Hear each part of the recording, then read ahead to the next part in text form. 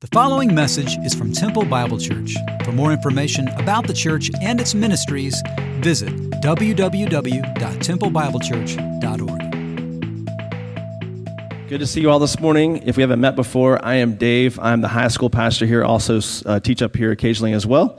And it's really good to see you all this morning. So I want to welcome back our UMHB crew students. It looks like they're mostly over here. They like to sit together, but it's good to see you all. Welcome back from summer. Summer's not over yet, obviously. It just seems like cruel and unusual punishment to start school when it's 106 degrees outside.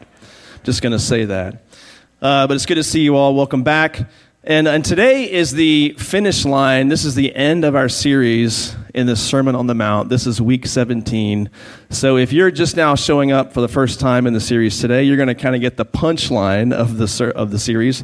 But you, of course, can go back online and listen to those other sermons from previous weeks. So when we first moved, my wife and I, Courtney, first moved to Temple back in 2004, we were looking for a house, and we were talking to a realtor about where to find a house, and we found one in this neighborhood that we really liked, and we started noticing that in this one neighborhood that the houses were seemed less expensive than surrounding neighborhoods. And we asked this realtor, why is that? And he said, well, the secret is there's a little fault line that kind of runs through that neighborhood, and some of the homes have some foundation issues.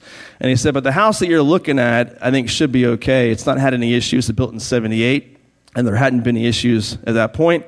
And so we went ahead and purchased that house, and our house has been fine the last 20 years.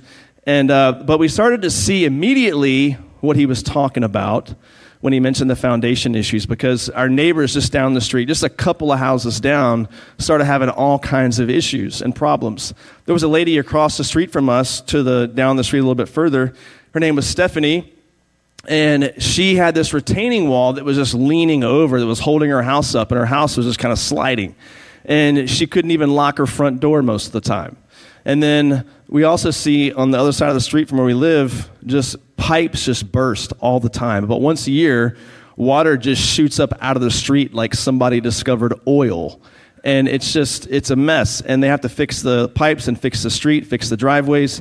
And then the lot just 2 doors down from us has been an empty lot for a number of years since I've lived there. And a neighbor friend of mine told me, he said there's a story behind that. There used to be a house that sat there, and it had a pool in the backyard, but it had some major foundation issues. They condemned the house. They just bulldozed the whole thing over, left it as dirt.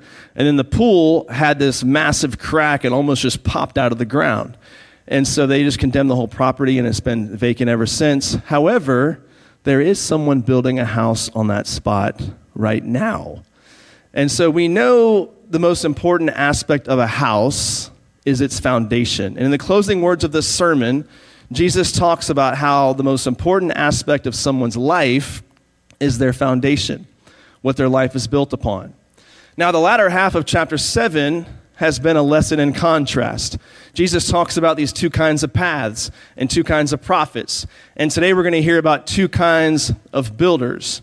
Now, whenever you hear us in sermons up here, we generally like to end on a high note, an exclamation point, something positive and kind of encouraging and uplifting.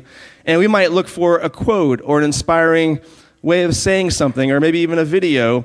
But Jesus doesn't do that with this sermon. He ends with what we might call today a mic drop. And he ends with a confrontation. He doesn't end with a nice, heartwarming story to make everyone feel good, but he confronts his audience with a stern warning. In the final images of this sermon, Jesus shows the difference between people who are true believers and those who think they're saved, but are not. Now, these people aren't opposed to spiritual things. I mean, they like being around the church and hearing sermons and those kinds of things. They might find them helpful, maybe even inspiring from time to time. But there are those who truly know God and those who only have an intellectual knowledge about God. That's what Jesus addresses here. To show this difference, he gives us two images to compare. It's 2 men and 2 houses. Look at Matthew 7, verse 24.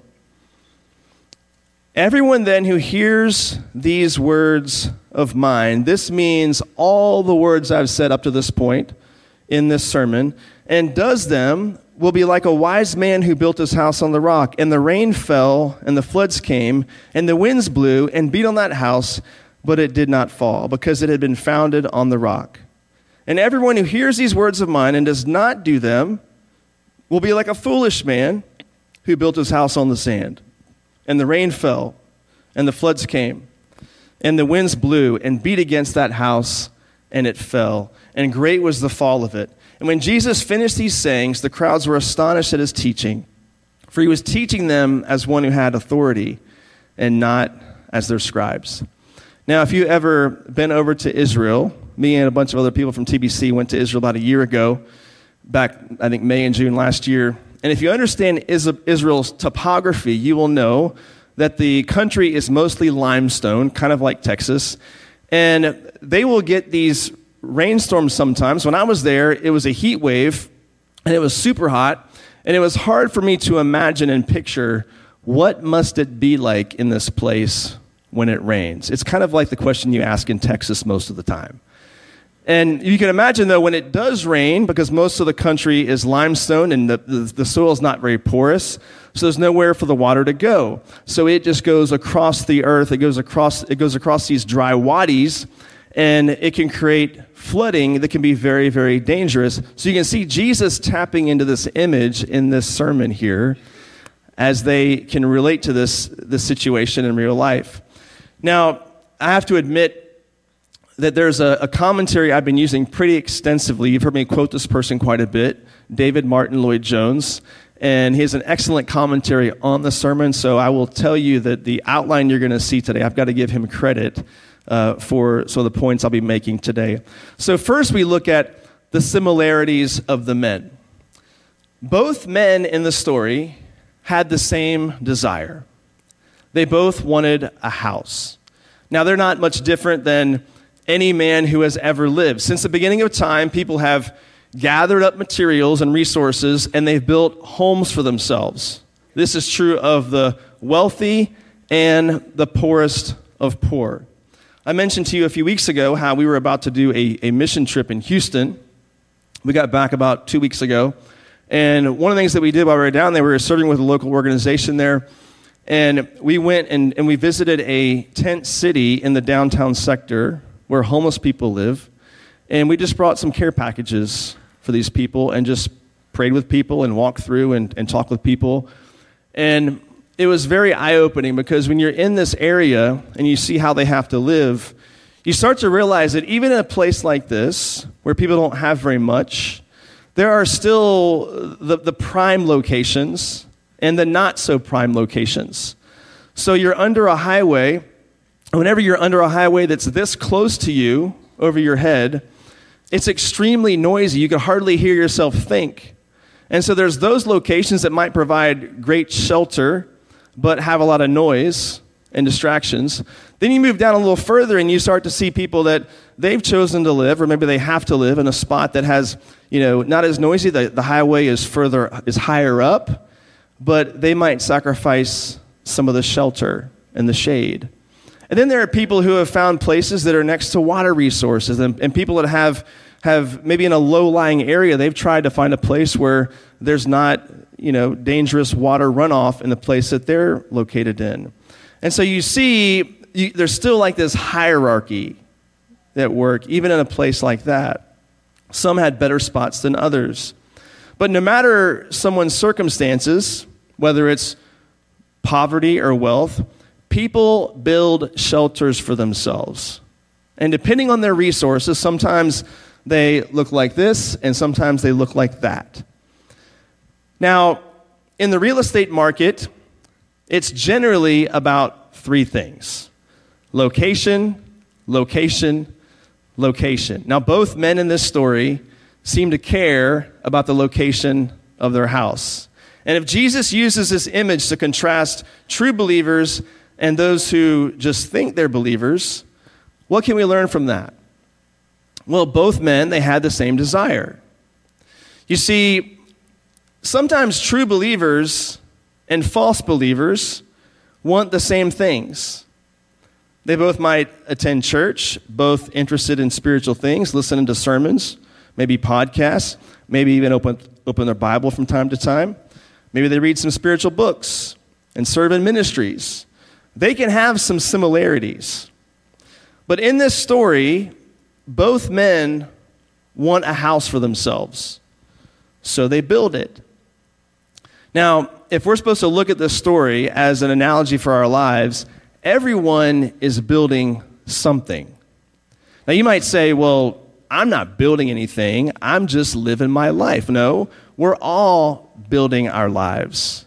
Every big decision, every little decision, we are building our life brick by brick by brick. Everybody builds, whether they're conscious of it or not. And these two men desire some of the same things. So that's the similarities. Now here are some differences. You see, there's a parallel passage over in Luke chapter 6 that sounds similar to the one here in Matthew 7. Now, there are some differences in the details, so Jesus might be telling a similar story to a different audience in Luke chapter 6. But in Luke 6, the story goes, the wise man, he digs deep into the ground and he lays a foundation. And it says the foolish man just builds a house on the ground with no foundation. In Matthew 7, they choose different locations. One chooses rock, one chooses sand.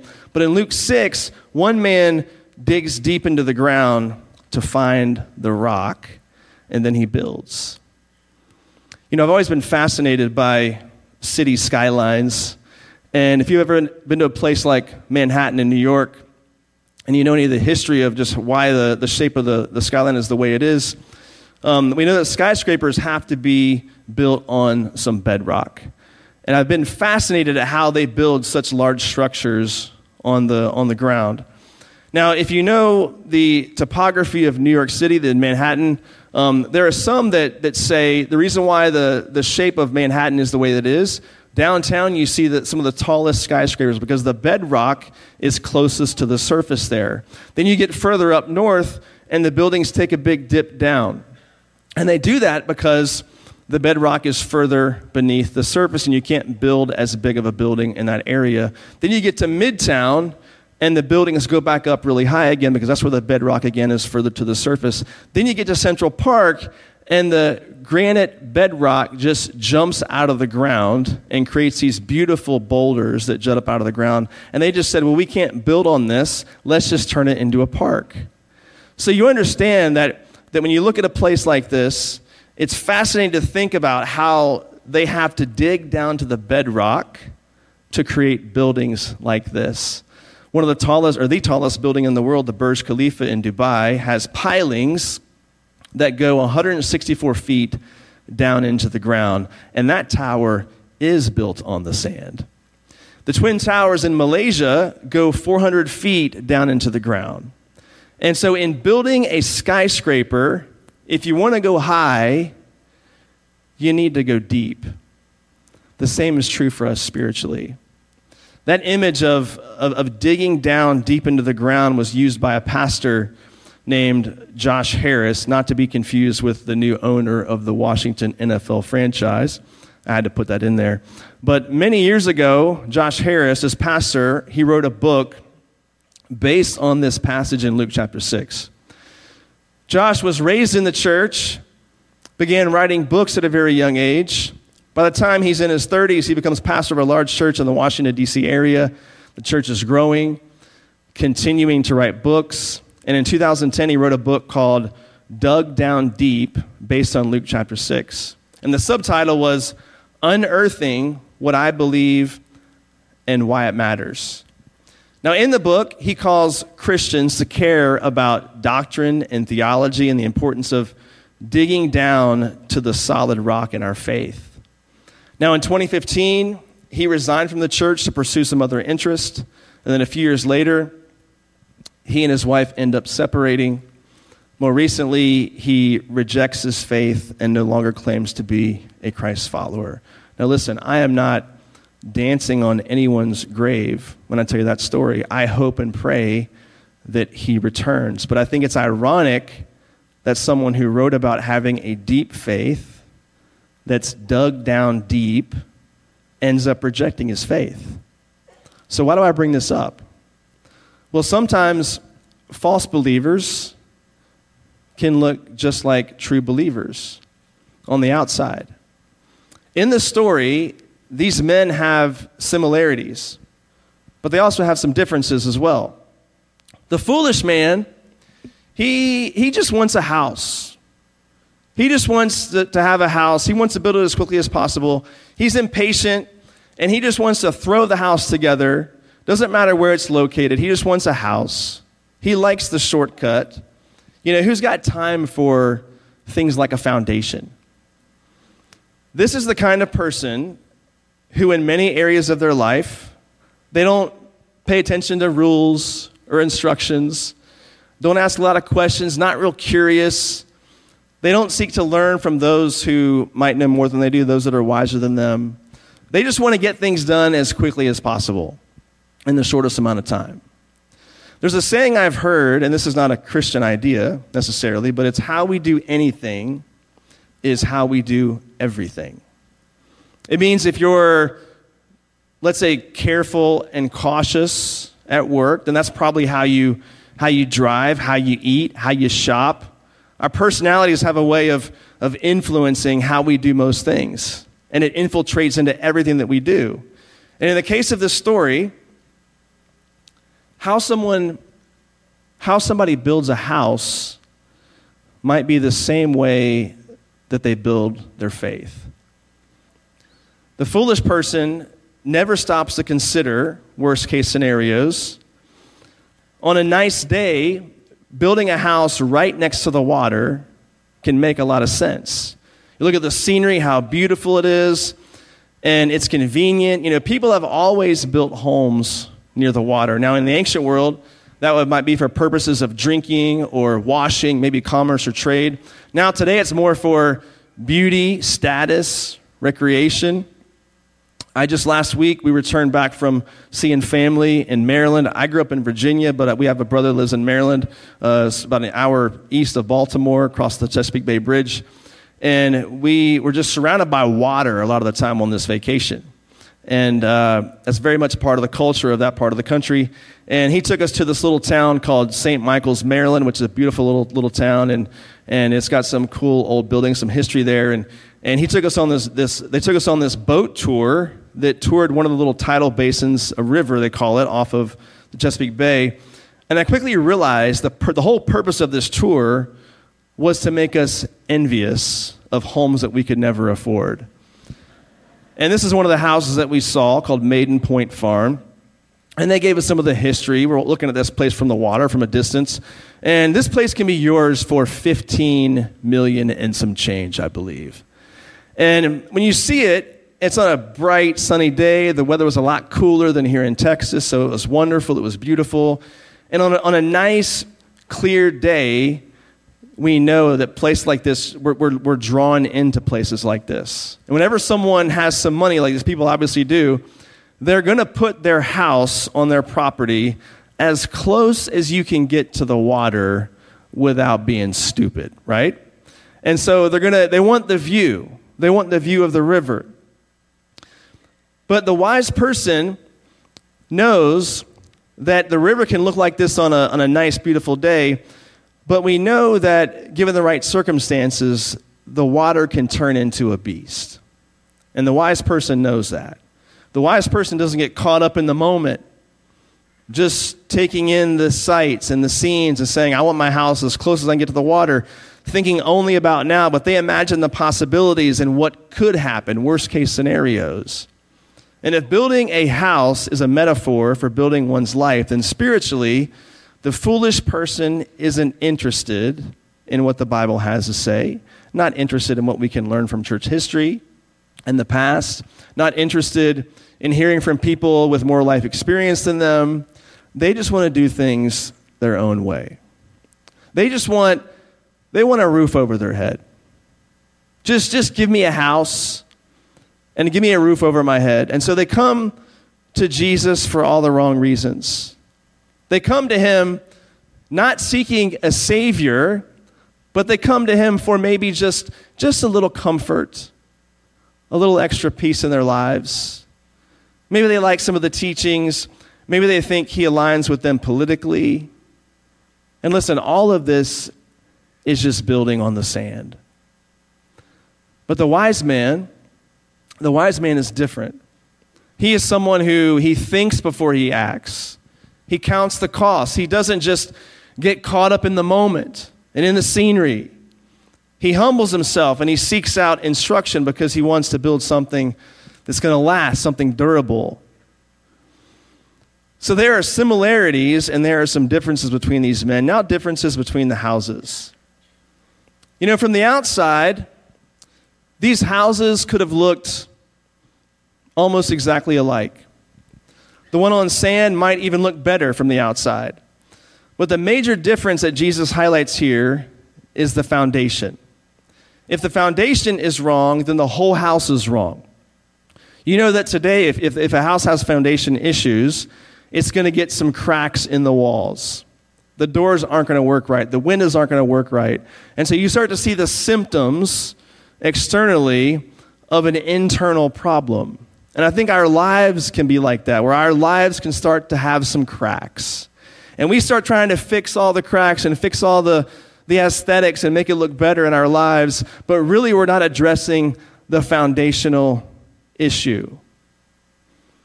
When we look at a house, the most important part is what we cannot see. When we look at someone's life, the most important aspect is what we cannot see. We started this series with a sermon called The Character of Discipleship. And character is that inner heart stuff. You're building heart stuff, heart level stuff. And I think we spend most of our lives addressing only what can be seen. And you know there's ways that we do. I'm not referring to like just physically. I'm referring to spiritually. We just want to get engaged, get busy in the church for the gospel, as we say. And we just make ourselves busy, just doing stuff. We think that's how we're going to bring this about in our own flesh. You know, you and I, we want to believe that differences between true Christians and false believers are obvious to our eyes, but that's not always the case. When we go back and look at the image used to describe the false prophet earlier in the chapter, it's very subtle. It's a wolf in sheep's clothing. On the outside, they can look identical. The false prophet isn't the one who says, you know, there's no God. The Bible is full of lies. It's never that obvious to us. They can look the same on the outside as a true prophet, and we see that here with the two houses. They could look the same on the outside, but be vastly different under the surface. They can look very similar to one another. They might both want forgiveness. I mean, who doesn't want forgiveness? They might both want peace. Like, who doesn't want peace? They might both want some comfort. I mean, the world's a tough place. Like, who wouldn't want that? You know, Martin Lloyd-Jones, he says it like this: life is hard and difficult, and we all tend to be very weary and sad. So the world is longing for comfort. The result is that there are many people who come to the church just, as it were, to be drugged. They sit in the service and do not even listen to what is said. They say that there is something about the atmosphere of the building which is soothing. They are longing for comfort and consolation. The true and false share that in common. They can both want maybe some guidance for life's decisions, you know, to seek help in their relation. Maybe they see coming to the church or coming to Jesus as, you know, he's going to give me some guidance and some help in my relationships with people. They can both maybe desire moral improvement. I mean, let's improve ourselves. Like, who doesn't want that? It is scary to think how similar their lives can look. So let's look at some characteristics of the false believer. Well, this person, they approach Christianity with the mindset, you know, what can I get out of it? How is it going to improve my life in the here and now? The man who builds his house on the sand, he doesn't have any time for, architects or construction manuals or foundations. He just wants a house. Just give me a house. And the false believer is someone who doesn't really care to know God's word. Now, they might enjoy the occasional discussion about, the meaning of words or grammar or some of those debates, certain theological paradigms, but they don't really care to know the word of God in its full scope. Over in Acts chapter 20, there is this just riveting passage. It's Paul addressing the elders of Ephesus. And he knows it's the last time he's going to see these elders. And he goes on for several verses, and at the very end he says, "For I did not shrink back from declaring to you the whole counsel of God." There were parts that may have pained him to say and pained them to hear, but he didn't shrink back from telling those things to them. And they didn't shrink back from listening. The false believer, they don't do that. They pick out what they like, and they leave behind what they don't like. Maybe they like learning about God's love, but never his justice.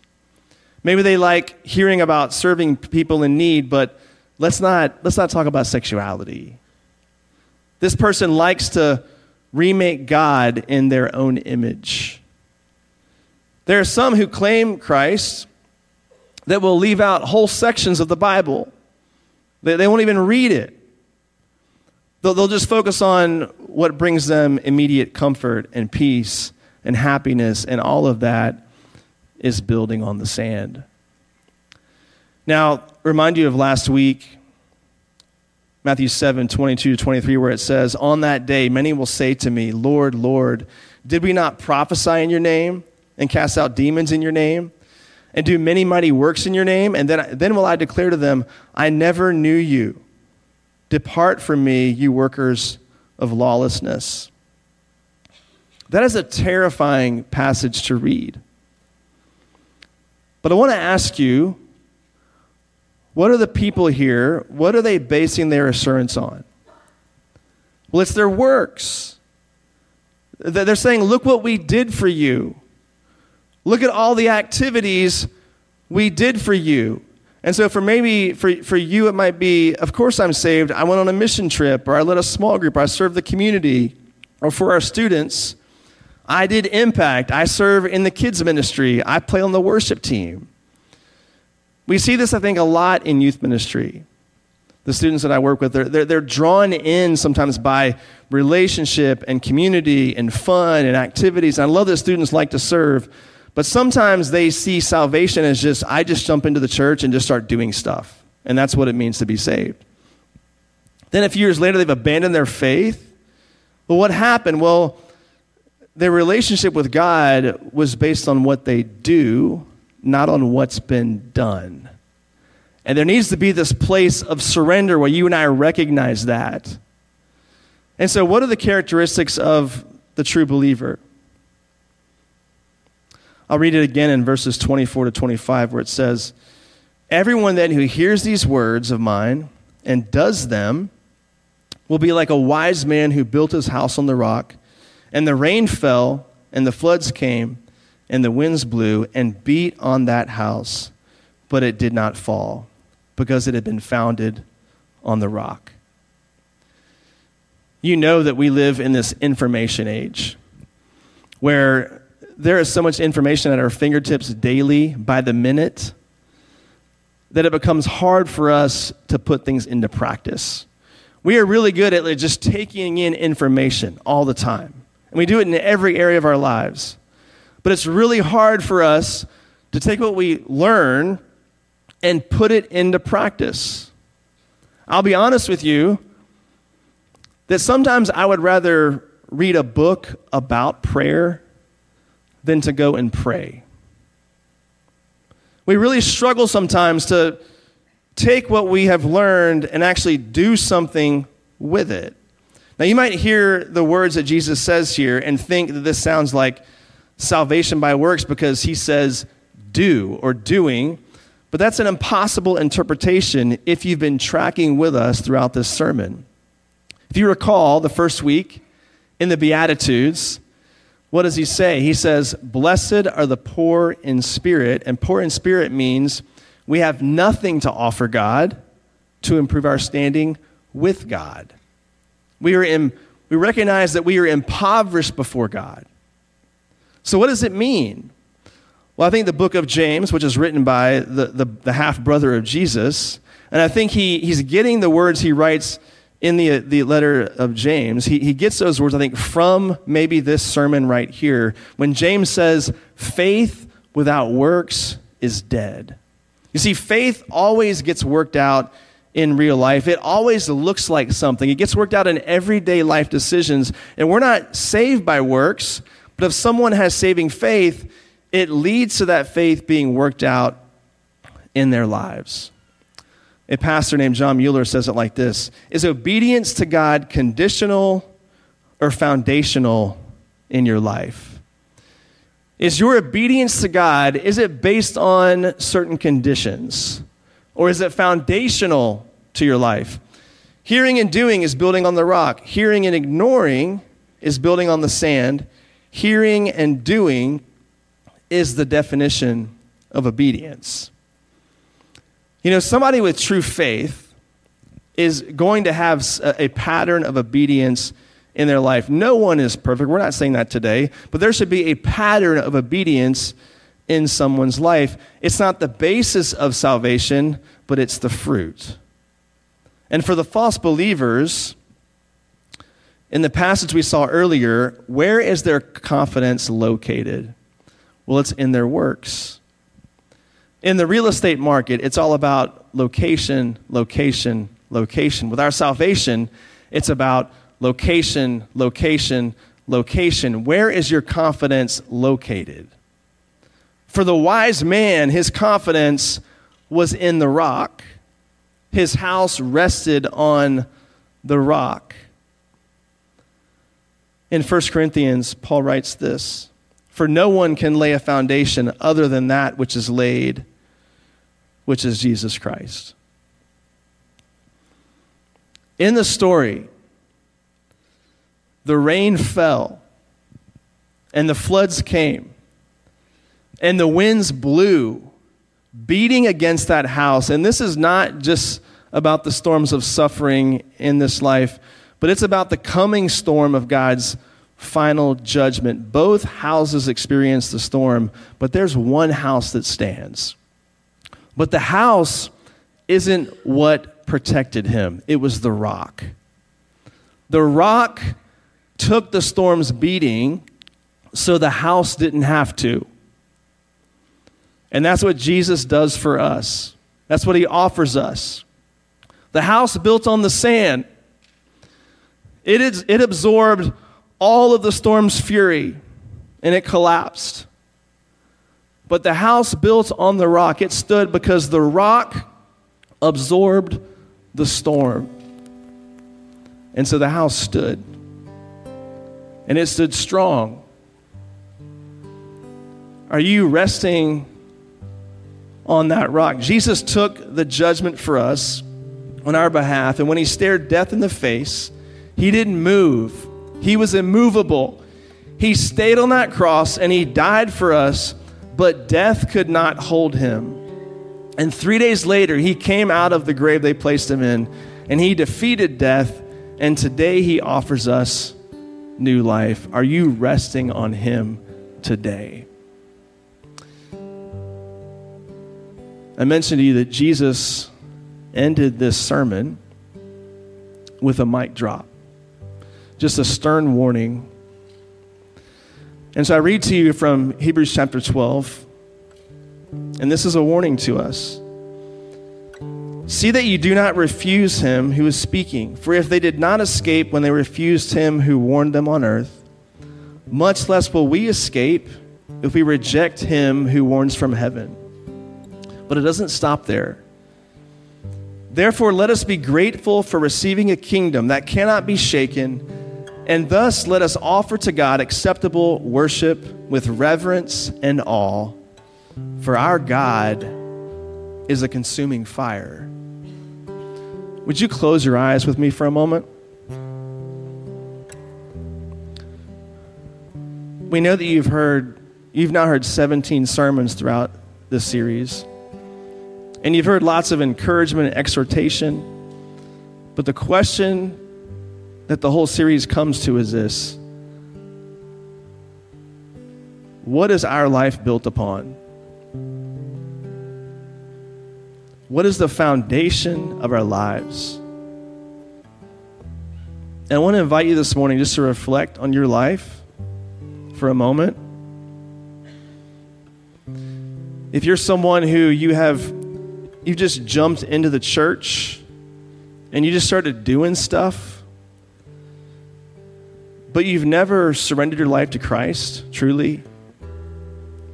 You see the Christian faith as just getting a little bit of peace, a little bit of fulfillment, a little bit of comfort. You like the community, but your life isn't resting on the rock. I want to invite you this morning to move from the sand to the rock. And you can do that by just crying out to him through prayer. We know that whenever we ask, seek, and knock, he answers yes for the ones that come to him humbly, seeking salvation. That you might just, where you sit, just cry out to him and tell him what's on your heart. Tell him that you want him in your life. You want your life to be truly resting on the rock that is Jesus Christ. It is so hard to build a house on sand. It takes so much effort and energy and output, and it just collapses in the end. Do you want to build your life on him? Just pray that to him this morning. I want to pray for you. God, we pray, God, that you would give us the courage to see how much we need you. Give us the courage to see you for who you really are. Give us the courage to see you in all of your truth and your wonder. And God, help us to trust you enough to know that you can be our rock, that you can be our sustenance, that our life can be built upon you. God, help us to trust you that much. God, we thank you. We thank you that you invite us into a relationship with you that's worshipful, where we can revere you and be in awe of you. We pray this in your name. Amen.